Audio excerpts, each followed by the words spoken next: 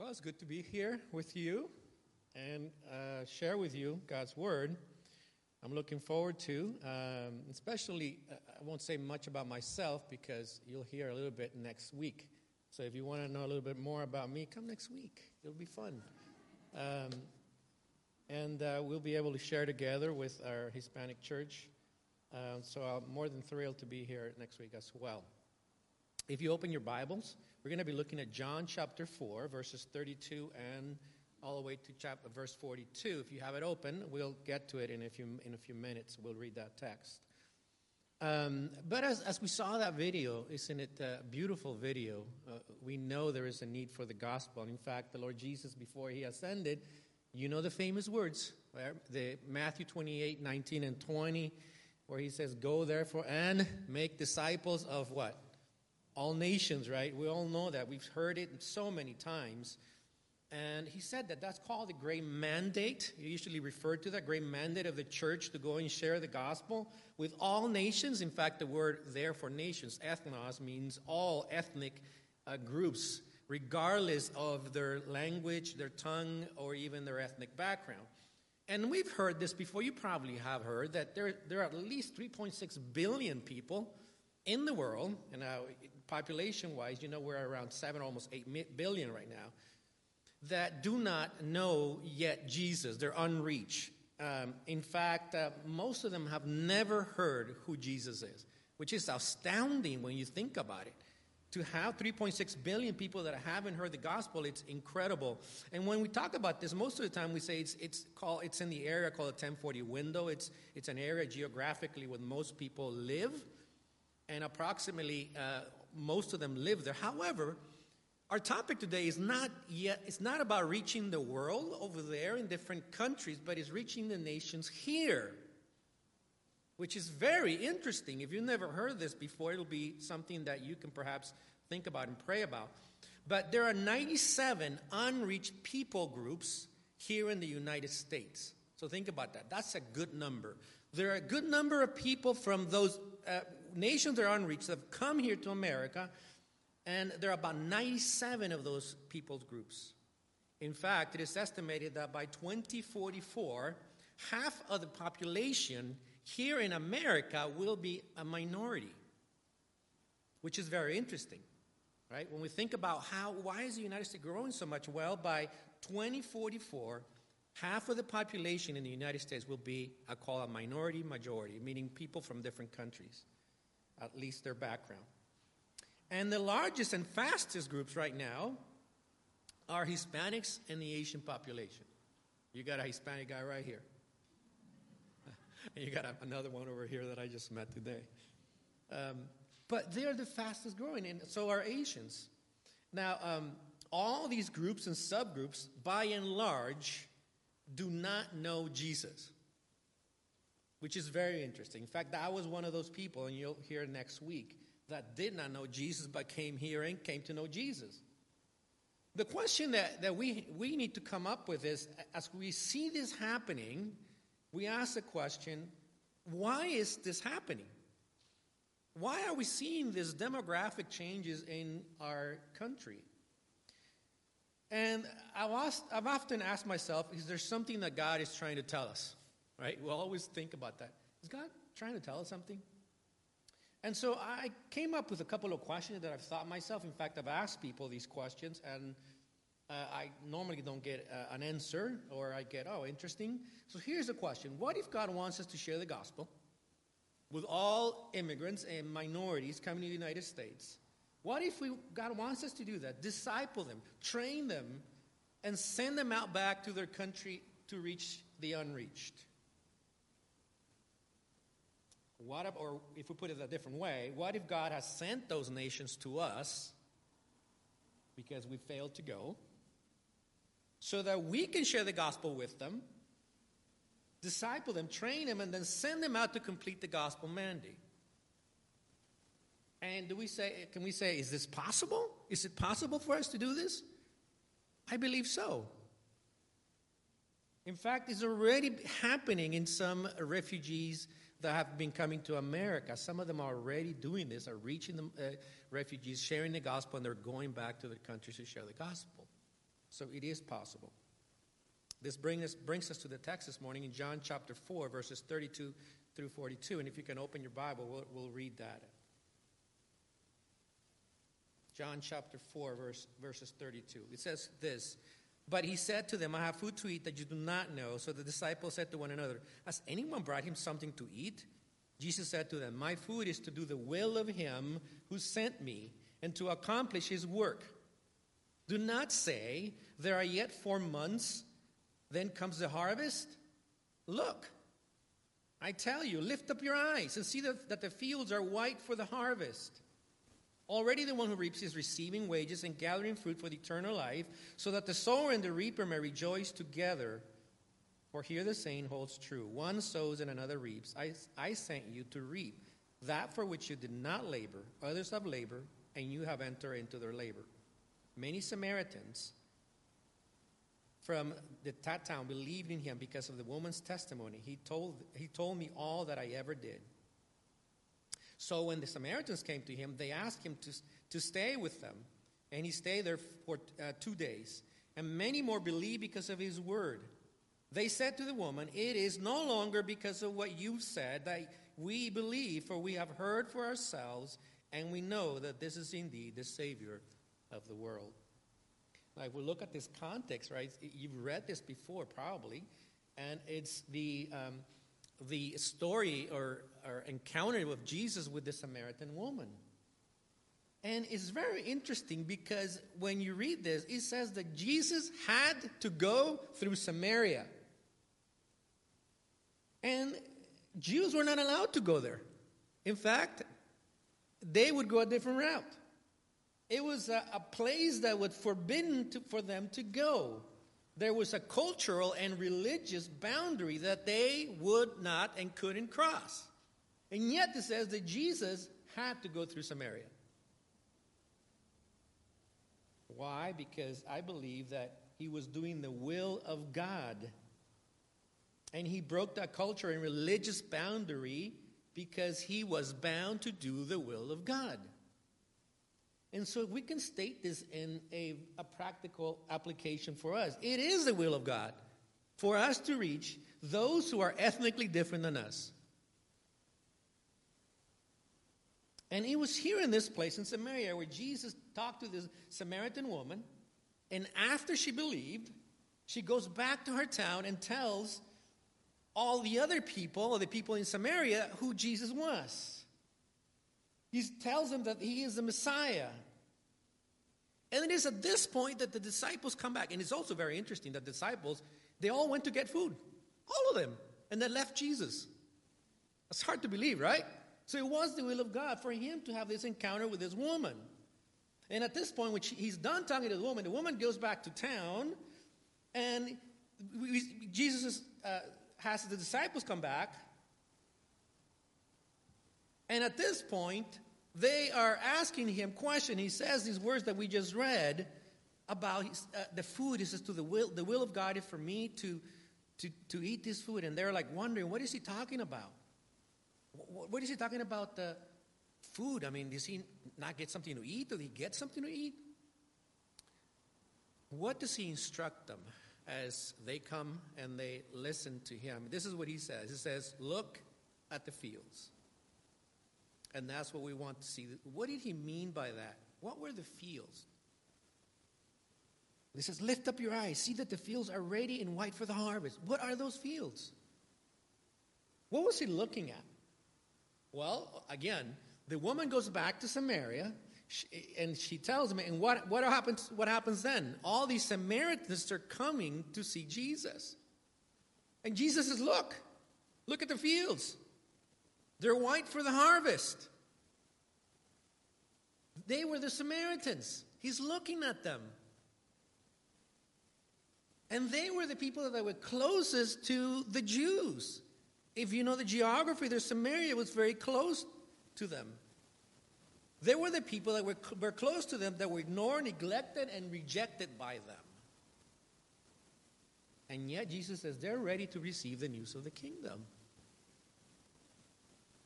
And at this point, again, the woman had already gone back to tell the town, and now they're coming to see him. Now we've got to ask ourselves this question. Where's our Samaria? Right? Our Samaria, where is it? It's in front of us. Whatever is in front of us around where we live, that's our Samaria. And that's the interesting thing, that we still have a Samaria that is ethnically different around our country. In fact, I've been seeing this pattern for a long time, and I thought I was the only guy thinking about this.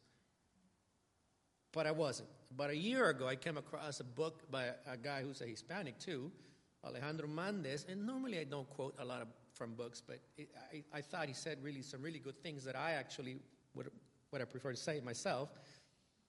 But the book is called Embracing the New Samaria. And when I read it, it confirmed a lot of what's going on as far as the demographic changes here in the United States. And he calls this new Samaria, Samarica. And he says that who are those Samarica or New Samaria? He says they're the people that are living among us who have been marginalized, ignored, treated unjustly, or looked down upon. He says these are the immigrants, the refugees, the poor, the ethnic minorities, the people who have been deemed invisible or surplus population. And he says that often when we think about missions, we actually just fly over them and go to another country. He says this, I have been asked many times by people in the margins, why is it that many Christians feel the need to fly across the globe to interact with people groups that can be found on the side of the city? Why do we do this? Right? Why do we do this? Why is it that we can't see our Samaria? And we have to think about reaching the nations. We think, we got to go. We got to go in Mexico. We got to go to all those countries in the world. And he basically says there's three reasons, three things that keeps us from doing that. He says it's our prejudice, it's our privilege, and our preference. All those three things, one of those things or all of those things doesn't help us to reach those who are right in front of us. And they are, remember, part of those unreached people here in the United States. 95 of groups that have not been reached with the gospel. And this is happening all throughout the United States. Yet Jesus says, look at the fields. And then he also says this. He says, the harvest is ready. What did he mean by that? What does he mean by it being ready? Well, he says, we are laboring for the fruit, he says, but God has already done the work. He's already prepared them to receive the gospel so that they can believe and they can continue sharing the gospel. He says the fruit is eternal life. The fruit of the harvest is eternal life. And he's saying people are ready to receive eternal life. What we need is the people telling them about Jesus. And here's the good news. We don't have to go that far. Remember in Matthew 10:35, the Lord says, pray. We need more laborers. Pray to the Lord of the harvest to send more laborers. And often we think we got to send more laborers out there. Well, no, we got to pray that God send more laborers. But here where we are and close to us, we have more believers alive now than we have ever have. And we still need laborers to reach Samaria. And it is for the same reason that the Jews did not want to go to Samaria. Because they had prejudice, they had their privileges, and their preferences. And yet Jesus said, go there, go to Judea, go to Samaria, he said, and then to the ends of the earth. And the early church did it. We know they did. At first, they didn't catch it. They didn't go. And so the Lord has to send some persecution, and people start going all over. And Philip in Samaria, and the interesting thing is he stays there for about 20 plus years with his 3 daughters and sharing the gospel. So they did obey and going to Samaria.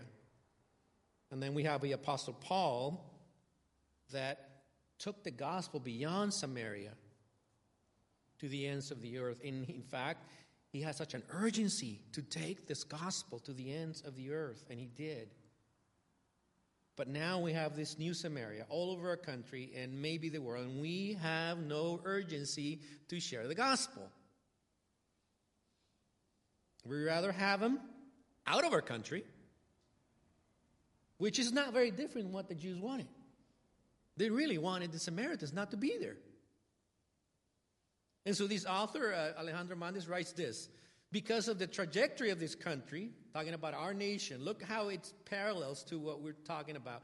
Our quickly changing demographics, we don't have a lot of time to ponder the implication of these truths for the evangelical Christian church. There is urgency in this matter. The church has lost its lamp. Many Christian leaders know this is true and have struggled to figure out how to change the course. But spending more money on marketing, fine-tuning our programming, is not going to solve the problem. We have focused too much on ourselves and missed the blessing of the other. This is not about politics, economics, right or wrong. This is reality. The question really is, are we going to be the church that will not fail? That's our new Samaria. You say, okay, you kind of convinced me, but show me that it's happening around us.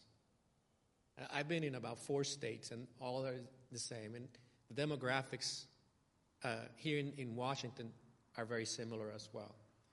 And you say, well, in Edmonds, I guess Edmonds probably not that way. Well, Edmonds, yes, it's not as diverse. You have about 74.6 that are, white. That's the way demographics shows it. And 9.32% are Asian, and about 6.2% are Hispanics. You still have some diversity. That's Edmonds, but Edmonds it's a little bit behind the statewide demographics, but right next to you, it's a city called Linwood. And you all laugh. It's like, oh, yeah, I don't want to go to Linwood. Right? I've only been here 5 months, so I don't know everything about Washington, but I know a few things. When people tell me Linwood or Everett, I know what they mean. Look, in Linwood, it's about 20 points. There's about 53% are white now. So again, that's kind of decreases the overall. And then we have about 70% Asian, and we have 8.51 of black or African American, and we have 13.9% are Hispanics. Is it diverse? Yes. There is diversity in the city of Linwood, which is not too far from you. And looking at the state of Washington, it's the same thing. We really have, demographics have been changing a lot in the state of Washington. And in particular, there are 3 ethnic groups or countries represented that make up the majority of the ethnic minorities here in Washington. They're from Mexico, they're from India, and from China. And if you think about it, unreached people, guess where they are? They're in India and they're in China. And some parts of Mexico are still not unreached. So we need to ask ourselves, why is this happening? Right? And I kind of alluded that to the beginning. I think God has sovereignly allowed them to come to this country, just like He allowed the Samaritans to be close to the Jews. But He has done this for a reason. He wants us to be intentional in sharing the gospel with them. In fact, Alejandro Mandes says this: the problem is usually our plans are too small. Not only has Jesus clearly called us to open our eyes and see the harvest, but He also called us to look to where the Father is at work. When was the last time you asked yourself, where is God at work around me? Ooh, good question, right? What if this demographic shift is from God? Which is what I was asking. What if this is the Father at work, and what if we should see the movement of people around the world as He's doing? If this is the case, then reacting in fear, resisting and trying to limit their growth is actively working against God. Wow. And I would say I agree with this. It says, what if this growth is part of God's plan to reach the world? I believe God is exercising His prerogative to determine a nation's boundaries and the time of their position or privilege in the world. And he goes on and says, I truly believe it is God's design that people from all over the world are living among us. This is the Father at work. Are we ready, as Jesus said, to work where the Father is at work? And that's a question for us. Are we ready to work where God is at work? Just like Jesus sent his disciples, he's also sent us. He's sending us to the nations. But they are here in our country. They're a couple of hours. Well, not even a couple of hours. Probably 20 minutes away from us. Maybe down the block for most of us. We just moved to an area in Marysville, and that's a new development. It's so interesting because it's the way they design it, I guess, so that it's more diverse. But I have Filipino friends right on my right side, both on my right and left. I have, obviously I have white, I have African Americans. There's diversity right there. And you know what? It's pretty exciting. I go, wow, this is so cool. My daughter's already friends next door. She'll meet her next week. She's already friends next door with the girl. He taught the little girl how to ride the bicycle. They love her, and we're connecting with them. But many of us have them right in front of us. You know, a few weeks ago, I was in our service, which is great. I mean, we got really good worship. And it should be a time when we were rejoicing, right, and worshiping God. But for some reason, I felt really sad when we were worshiping. And part of that is like, I was sensing this is great. We have this worship. In fact, here was great too. And we sing about Jesus, right? And we're excited and we feel, man, this is my Savior. But then you think about all those people that don't know Jesus yet, they can't sing that. It almost feels wrong that we feel so good. And yet, this is what we look forward to in heaven, right? To worship with people from other nations. Just think about it. I often close my eyes and try to visualize what that would be like. People that don't look like us. People that don't speak the same language like us. What is it going to be like when we're there and we're singing people that we've never even known they existed? Well, I think we can begin to do that. If we follow Jesus' mandate to go and reach our new Samaria, I think we can. It is so cool. When I think about it, the possibilities of what we can do here is very cool. So we must do something. But I know some people would say, but you know what? I don't think we can do this. Let God do it. Right? I don't understand them. I don't speak their language. I don't like their food. And I'm picky with food. And our attitude is not so different than when the huge missionary movement began with William Carey. If you've ever heard about missions, William Carey is like the father of modern missions. And when God started prompting him to go to India and reach the world, he came to his church. He told the leaders there. And his pastor told him, sit down, young man. If God wants to save the heathen, he will do it himself. That's what he said. But you know, William Carey didn't listen. I'm glad he didn't. He went on to be a missionary in India. And he started the movement that we call the modern missions movement. But if he wasn't because he really believed that God had called us to go, we would not have that. So it is not impossible. Yes, there will be many that say, I don't want to do this. We have them all the time, right? But God can do it through us. You and me, God can use us to reach the nations here in our new Samaria. How do we do this, right? That's the question. How do we do this? We don't really have to, prepare a lot. We don't have to prepare a course for missions. We don't have to kind of do all these things. It's very simple. We have them here, where you live. Start praying, and you have this in your notes, for opportunities in your church, in your neighborhood.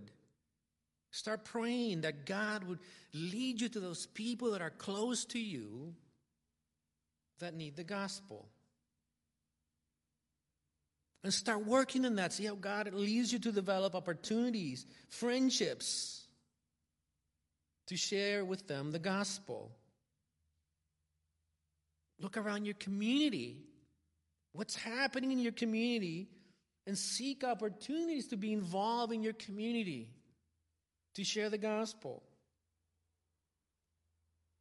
If there's a food bank ministry, something that's around you, we have a food bank ministry in our church, and I tell you, that's the greatest thing I could ever thought of. I have met people from China, from Afghanistan, from Ukraine, and I pray with them, and I've shared the gospel, and 70% of them are Hispanic, so I'm in a good place there. But that's what we got to look for. Where are them? Where are they? Learn, pray, share with someone from a different culture. In fact, next week, it's a good opportunity to begin. Right? You have a church here of people who are Hispanics. And I believe that it's no coincidence that you have them here. When we know that the fastest group in America are Hispanics. We're not going anywhere. In fact, we're populating.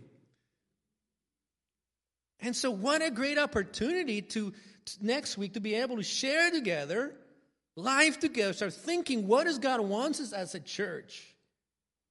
And you got partners, right, who speak Spanish, and you also are here and you want to carry out Jesus' mandate to reach all nations.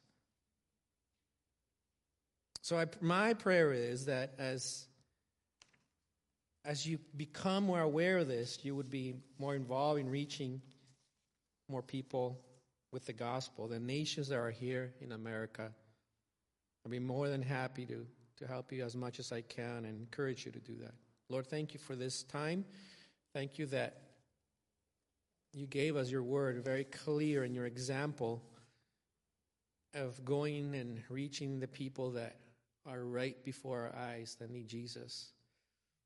And we are seeing the tremendous opportunity here in the United States.